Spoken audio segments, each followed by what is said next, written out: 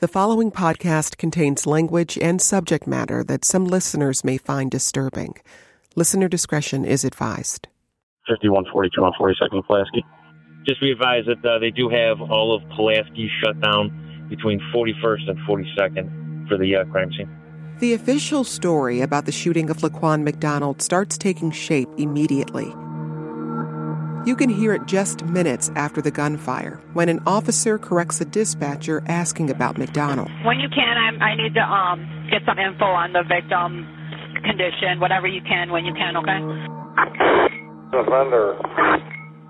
That's what I meant. It's agreed. The person shot is the offender, not the victim. From WBEZ Chicago and the Chicago Tribune, I'm Jen White, and this is 16 Shots, the police shooting of Laquan McDonald. In this podcast, we tell the story of how this police shooting aggravated long-standing tensions between Chicago police and the city's black citizens. Our team of reporters will look at how a city with a troubled police department spun a narrative of the shooting, how that narrative fell apart, and how the city reacted when it did. Last time on 16 Shots, we heard about the night 17-year-old Laquan McDonald was shot and killed by Officer Jason Van Dyke. McDonald's short life. You let all them hot shells go off in some little 17-year-old, man. And we heard about Van Dyke's years as an officer with the Chicago Police Department and how he and his family have lived with the fallout from the shooting. I don't think I'll have the opportunity to ever serve in law enforcement or in any capacity in the public again. In this episode, we go back to the night of the shooting to examine how the Chicago Police Department created a narrative that Van Dyke responded appropriately to a dangerous offender. And we watch that narrative unravel.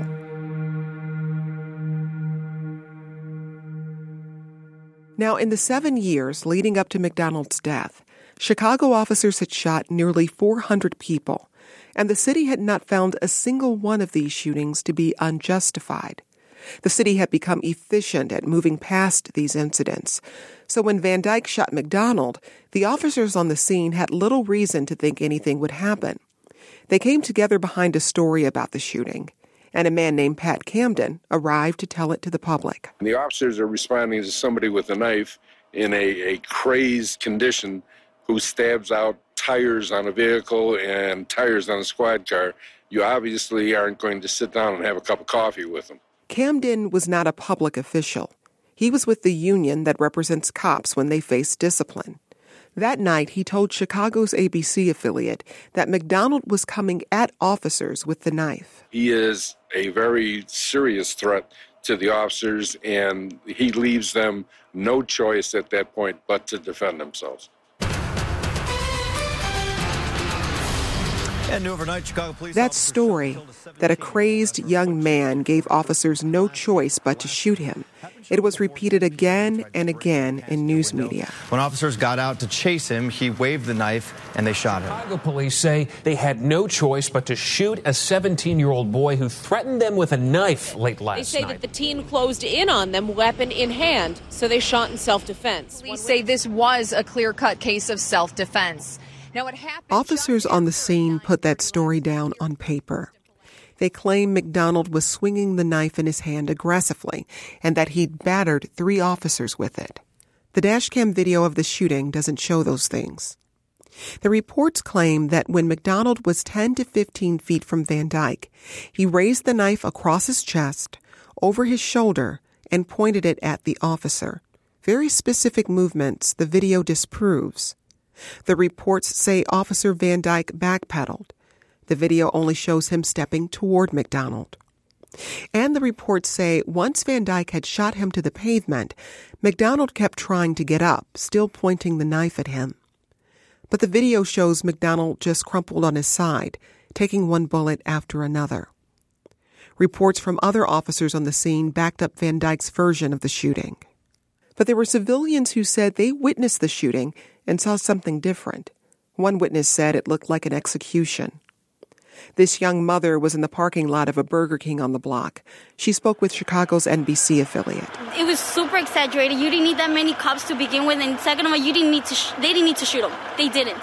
At least 2 of these witnesses say they were taken to a police station and questioned for hours. Both claim they were pressured to change their stories.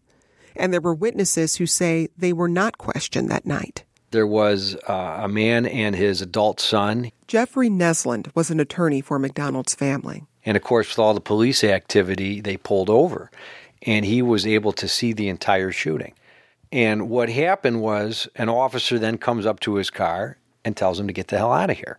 Now, you contrast that if it was a civilian shooting. If it was a citizen A shoot citizen B, the police would take that witness and his son, bring him down to the station, take a video statement. You would lock in an eyewitness to a murder. But because this was a police shooting, nobody gets his name, nobody gets his driver's license. He's told to leave the scene. So why would officers turn away witnesses or pressure them to change their story? Why would so many report a story that's false, even when there's video that could expose the truth? The code of silence was instantly put into full effect. You are conditioned to never, ever go against another officer. Chicago police officer Shannon Spalding. You either go along with the program and be blue, or you are now the enemy. And there is no in between. And all of that will race through your mind. There's no way that all of these officers there did not fear this. Spalding understands that fear. She spoke with WBEZ's Chip Mitchell. She told him what happened when she kept hearing about corruption in the department a few years ago. She went against her fellow officers and paid a price. Spalding worked in narcotics. She says she did undercover drug buys. Once someone sells narcotics to you on the street, they are then debriefed. She kept hearing stories about a crew of dirty cops in the department, that they'd shake down drug dealers, and if the dealers did not come up with the cash, these officers would frame them for crimes. To catch these cops in the act, Spalding got to work undercover with the FBI. But she says some Chicago police bosses blew her cover. And before long, she says, she was a pariah in the department. I was told by one of the bosses that they were ordered from their bosses not to back me up on the street. And when I said, so you mean to tell me if someone were shooting at me right now to kill me, you would not come to my rescue, to my help? And this boss said to me, no, I will not come, and neither will any of your fellow officers. I can't risk my job to help you. You got yourself in this situation. I was walking into a lion's den every single day I went to work. I wasn't sure I was going to make it home, but not in the same way an average cop worried about. Not because of the criminals on the street, but because of the fear of the death threats and retaliation from my own bosses. Spalding says the department pulled her from the FBI investigation, assigned her to meaningless work, and even arrested her at one point. She began a long leave of absence, and she did something else. She and her partner in the investigation brought a whistleblower lawsuit.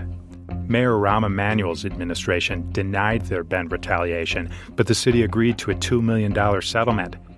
2 of the officers Spalding had been investigating went to prison, and judges have thrown out dozens of convictions tied to those officers.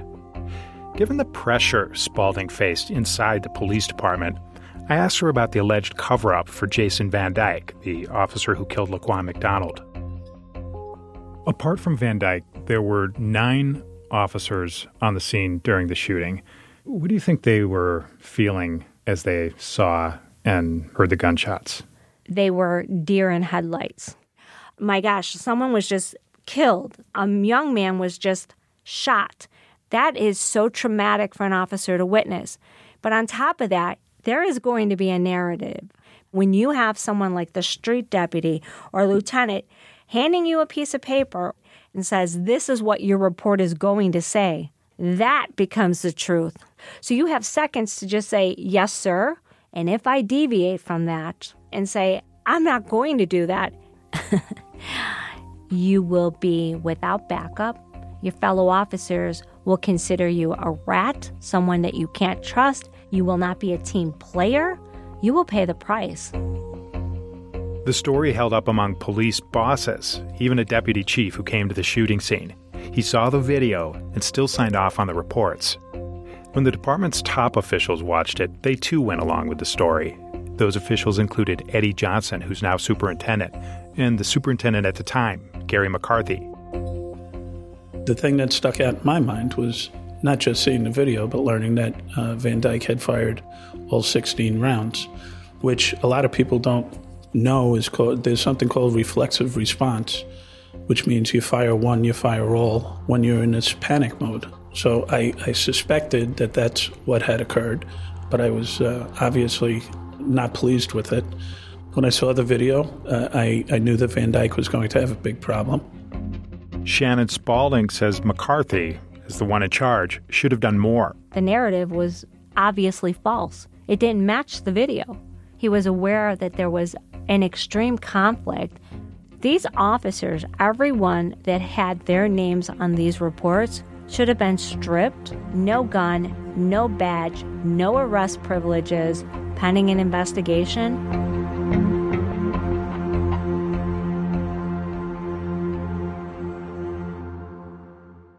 Mayor Rahm Emanuel says he knew almost nothing about Laquan McDonald's death for months.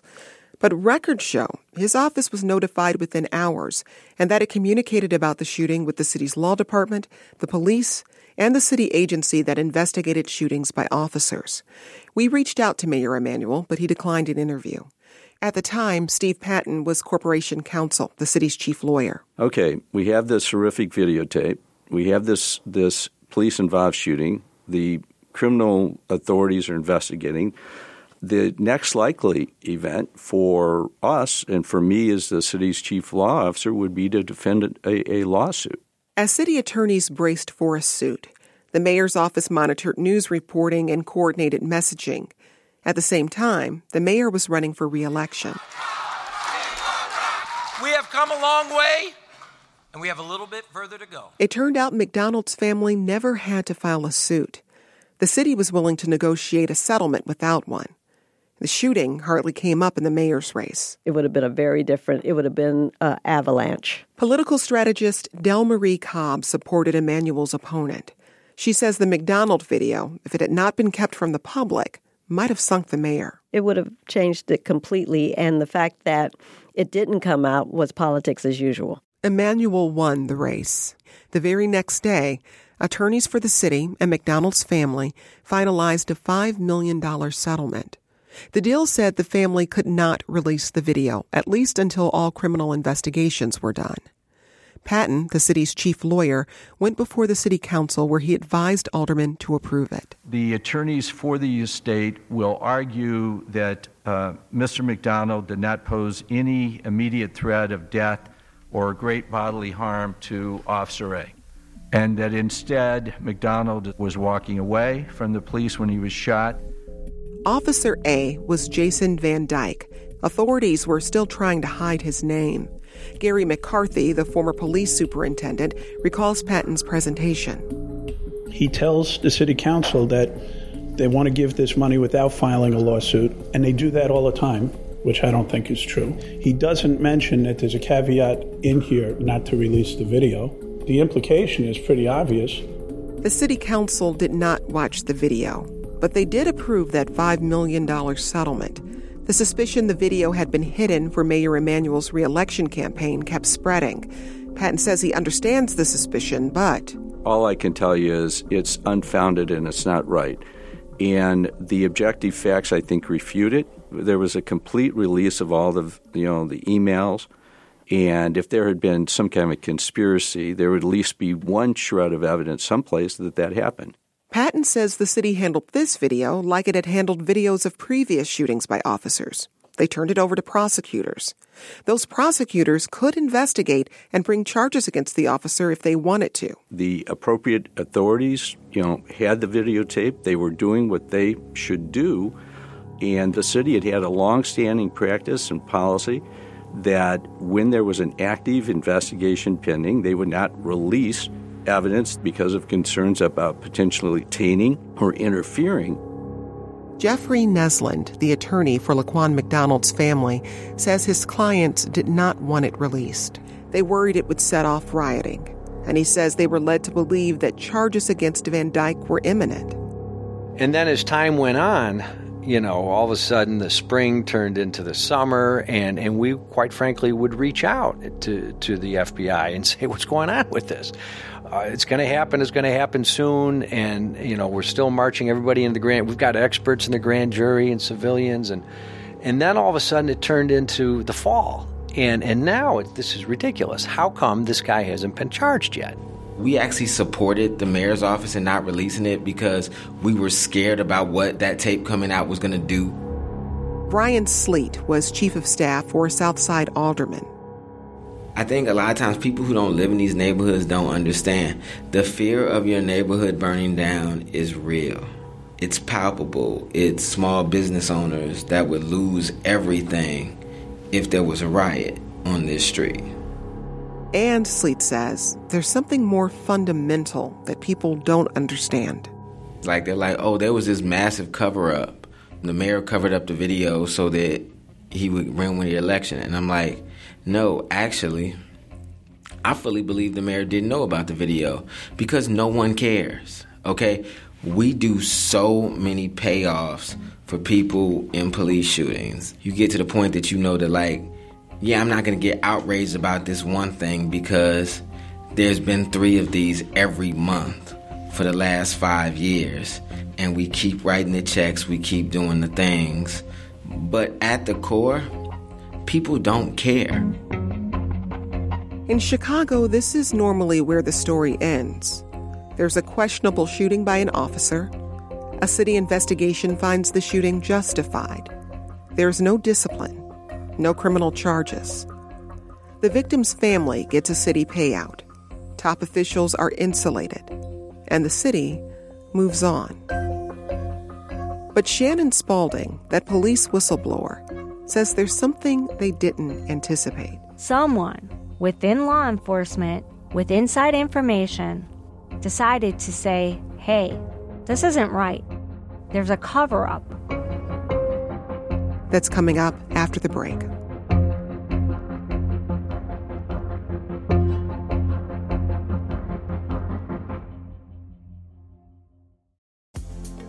In the morning rush or the end-of-day hustle, find the news on the WBEZ mobile app. Catch up and stay informed on your schedule from wherever you are. Available now for Android or iOS.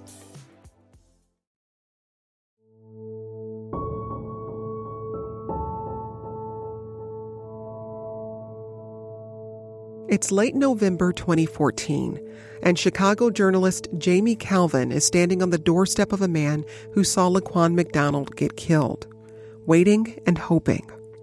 At this point, people at every level of Chicago government are coming together around the official narrative of the McDonald shooting, the one where McDonald pointed his knife at officers, the one where he lunged at cops, the one contradicted by the video. At City Hall, top aides to the mayor were notified within hours of McDonald's death. The head of security for the school district was briefed by police and kept the mayor's office in the loop. At the Chicago Police Department, patrol officers retold the story. Supervisors signed off. The superintendent and his deputies watched the video and went along with the story being told at the scene. And it worked. Within a day of the teenager's death, the story disappeared from Chicago media and the minds of most Chicagoans. We at WBEZ ran a 30-second brief the morning after the shooting. A 17-year-old boy is dead after being shot by Chicago police last night. A Chicago Police Department spokesperson says uniformed officers responded to a call about a man breaking into cars at about 9:45 p.m. in the Chicago Lawn neighborhood. Police say the teen slashed a Chicago police car and then ran away. The officers chased him and then shot and killed the 17-year-old after he refused to drop the knife. No officers were injured in that incident. Laquan McDonald's name wouldn't be heard on our station for another 6 months. Just about everyone went along with the official version. But there was someone inside law enforcement, someone who decided the real story needed to get out. That person tipped off a civil rights attorney who passed the tip on to independent journalist Jamie Calvin. The source had enough information that I was able to track down a civilian witness to the shooting. Which brought him to this doorstep. Talked to his wife, left a note for him, came repeated times, and finally he answered his door. It was lightly drizzling that day, and he stood in his doorway, and I stood sort of on the top step. He was completely appalled and frightened to have me on his doorstep, because if I was able to find him, who else might be able to find him? He was intensely worried about the possibility of retaliation from the police. He's such a fundamentally decent guy that he just couldn't, even as he was worried about me and he was going to call so-and-so and call so-and-so to find out how I had found out about him, he couldn't help but tell me what he'd seen. And I remember, saying goodbye to him and going, and I didn't take any notes while I was there because of the nature of the encounter, and writing up notes sitting in my car. That was the moment when I was all in. Calvin is a crusader. He works out of a community center with a bike shop for kids, a big room for community meetings, and a coffee shop that's a hub for journalism and advocacy. That's where we met up with him. Calvin's been reporting for years on Chicago police. It was that experience that told him the official story constructed around the Laquan McDonald shooting was not going to be torn apart by witness accounts alone. There was a machinery in place by which these stories disappear. And the police department, the mayor, the state's attorney had every reason to believe that that machinery would work in this case. That machinery just came to a clanging halt, and it broke down. It would take more than a year for the breakdown to come, and ultimately 3 separate wrenches would have to be thrown in the gears before it came to a sudden, shuddering halt. The first wrench was the eyewitness, who couldn't help but tell what he had seen. The second wrench would be McDonald's autopsy. And Calvin thought he might have a source for that. He reached out to one of the most powerful politicians in Chicago, who also happened to live near him on the city's south side, Cook County President Toni Preckwinkle. Then he waited for 2 months. She agreed to see what she could find out, and I was out for a run, headed to Washington Park in the snow, winter night in Chicago, and Toni pulled up alongside me on 51st Street and gestured to me to get into her vehicle, which I did. She didn't say hello, clearly was shaken, and she said 16 shots, front and back. Within a year, that fact, 16 shots, would become a rallying cry and shorthand for everything wrong with Chicago police.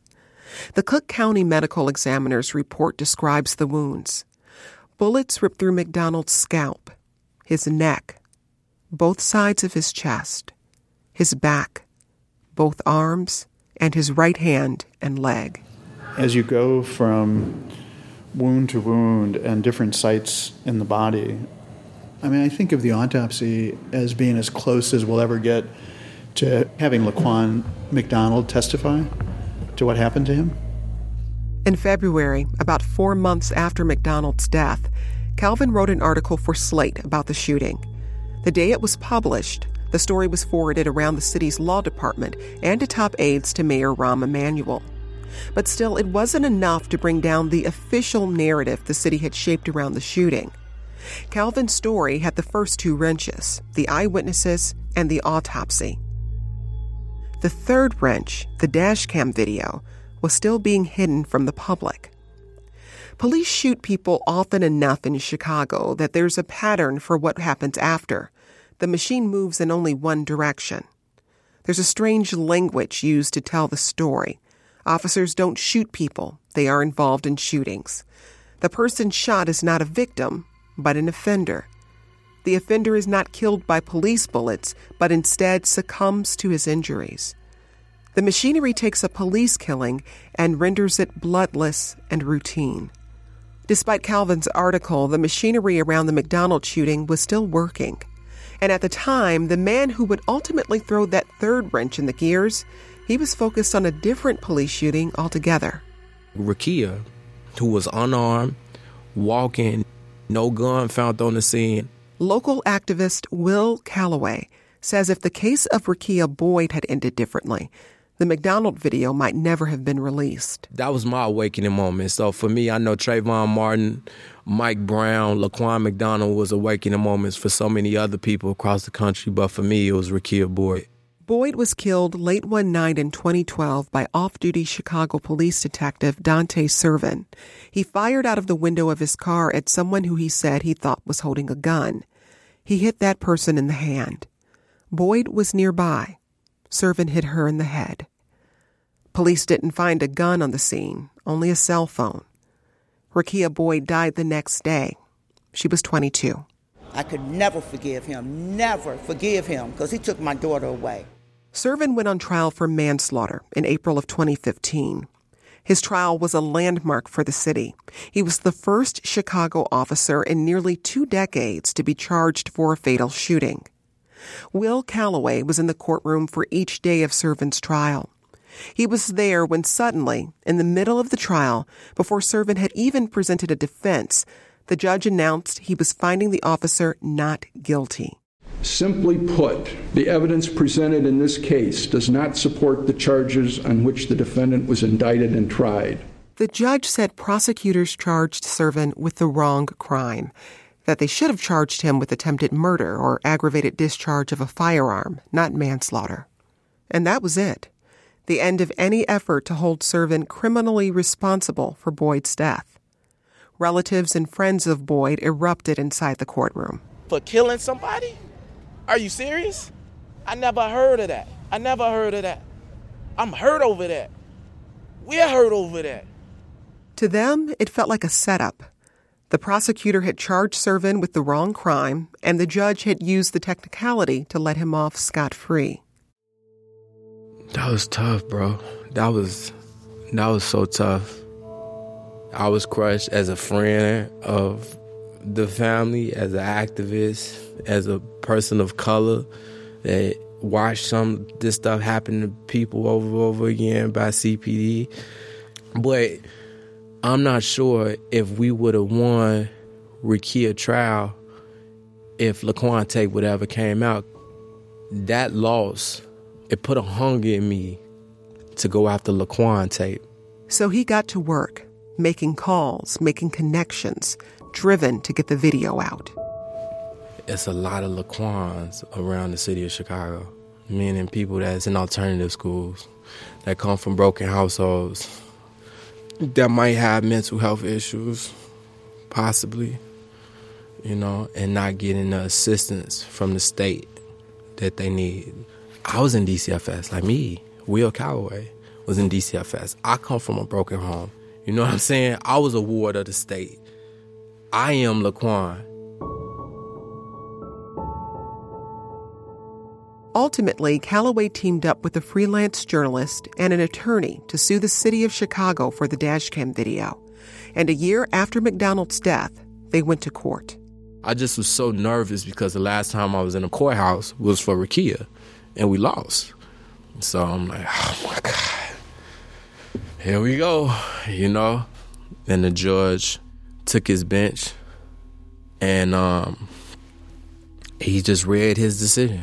And I just remember at the end, he just said, I order for the video of the Laquan McDonald to be released in 5 business days. That's all I remember. After, in the hallway outside the courtroom, Calloway and his partners were swarmed by cameras and microphones. To this day, I ain't saw that many reporters at one place like news. Pressure started. I was just like, finally, we won. You know what I'm saying? Finally. We won. Regardless what happens after the tape come out, we force the system to do something that they didn't want to do. You know what I'm saying? And that was to provide us transparency, and stop hiding what you do to us. The judge's decision came over the objections of the city and the police department. It was also against the wishes of McDonald's family. Their attorney, Jeffrey Nesland. There was a real concern about the impact if you just release this video right, and it went viral, what would be the impact specifically on the West Side where this family is from? You know, they lived through, not Laquan's mother, but her uncles and aunts had lived through the riots in the 60s. And there are parts of this city that have never come back from that. After the judge's decision, the city would take 5 days to prepare for the collision between the police narrative and what the video showed about the killing of Laquan McDonald. That's just ahead. Now, more than ever, facts matter. That's why the journalists at the Chicago Tribune are committed to quality journalism, relentlessly pursuing the truth and providing you with the stories that impact your community, as well as your daily life. Get fact-based journalism and support the future of investigative reporting, like 16 Shots, by subscribing to the Chicago Tribune today.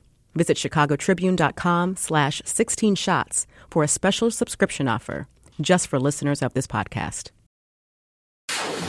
The video is said to be very disturbing. Police dashcam video showing 17-year-old Laquan McDonald being fatally shot 16 times by a white officer. It's ordered to be released to the public no later than Wednesday. A source also tells ABC7 that the content is so explosive there is concern about violent protests. And that has sparked a call for calm. I understand that the people will be upset and will want to protest, but I would like to echo the comments of the McDonald family. They have asked for calm, and for those who choose to speak out, to do it peacefully. They said they do not want the violence to be resorted in Laquan's name, but let his legacy be better than that. The judge's order came down on Thursday afternoon. It had only been 7 months since Baltimore burned in response to the police killing of Freddie Gray. A little more than a year since police and protesters clashed in Ferguson, Missouri. Now, the machinery meant to keep Chicago police shootings buried and city leaders protected was shuddering, on the brink of breaking down. Over the weekend, Chicago pastors talked about the video's pending release with their congregations. Let me be clear. I am absolutely against all forms of violence. When you resort to violence, you become just like your oppressor. I'm not going to be like Officer Servin or Officer Van Dyke. I'm not going to become the violence that they were. But I do believe in the right to protest and the right for civil disobedience. On Monday, the day before the video's release, Reverend Marshall Hatch and about 24 other pastors were called to City Hall. That was the meeting where Mayor Emanuel warned them not to come downtown asking for anything if they didn't help keep a lid on the protesting and prevent rioting. There was an attempt at a similar meeting with activists, but anyone with any real sway refused the invitation. On Tuesday, just hours before the video's release, top prosecutor Anita Alvarez charged Jason Van Dyke with the murder of Laquan McDonald. It was her attempt at keeping Chicago from exploding. Maintaining public safety is my number one job, and I do not want the public to view this video without knowing that with these charges, we are bringing a full measure of justice that this demands. Are you surprised? Van Dyke showed up to court at noon. He was ordered held in jail until the next week to give the judge a chance to see the video before ruling on bail. Good afternoon.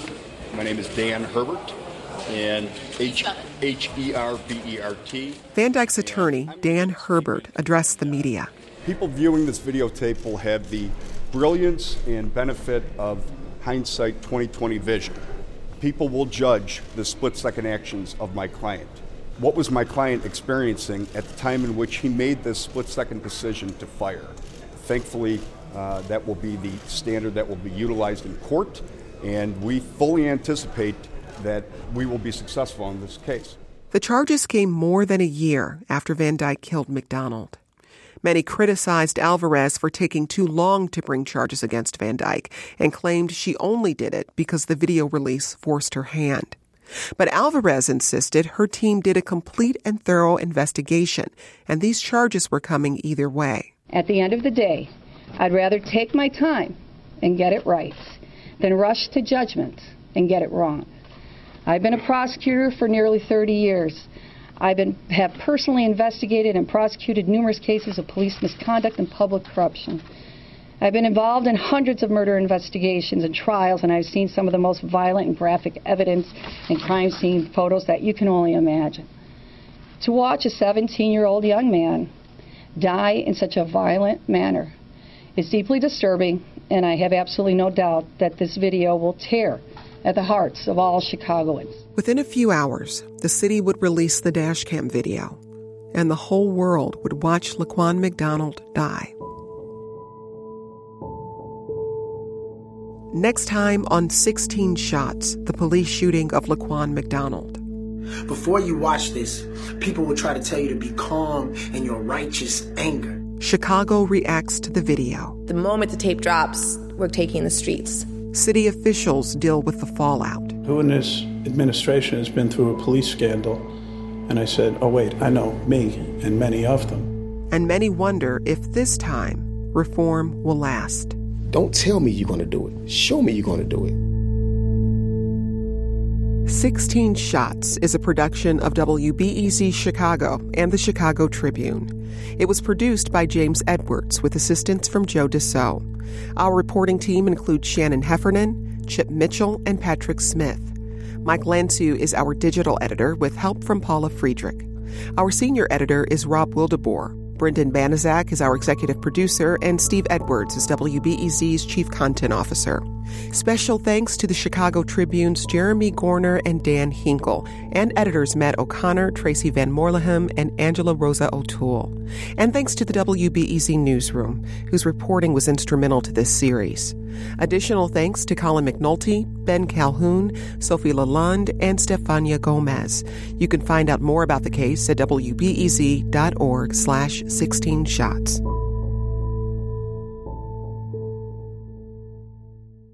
Now, more than ever, facts matter.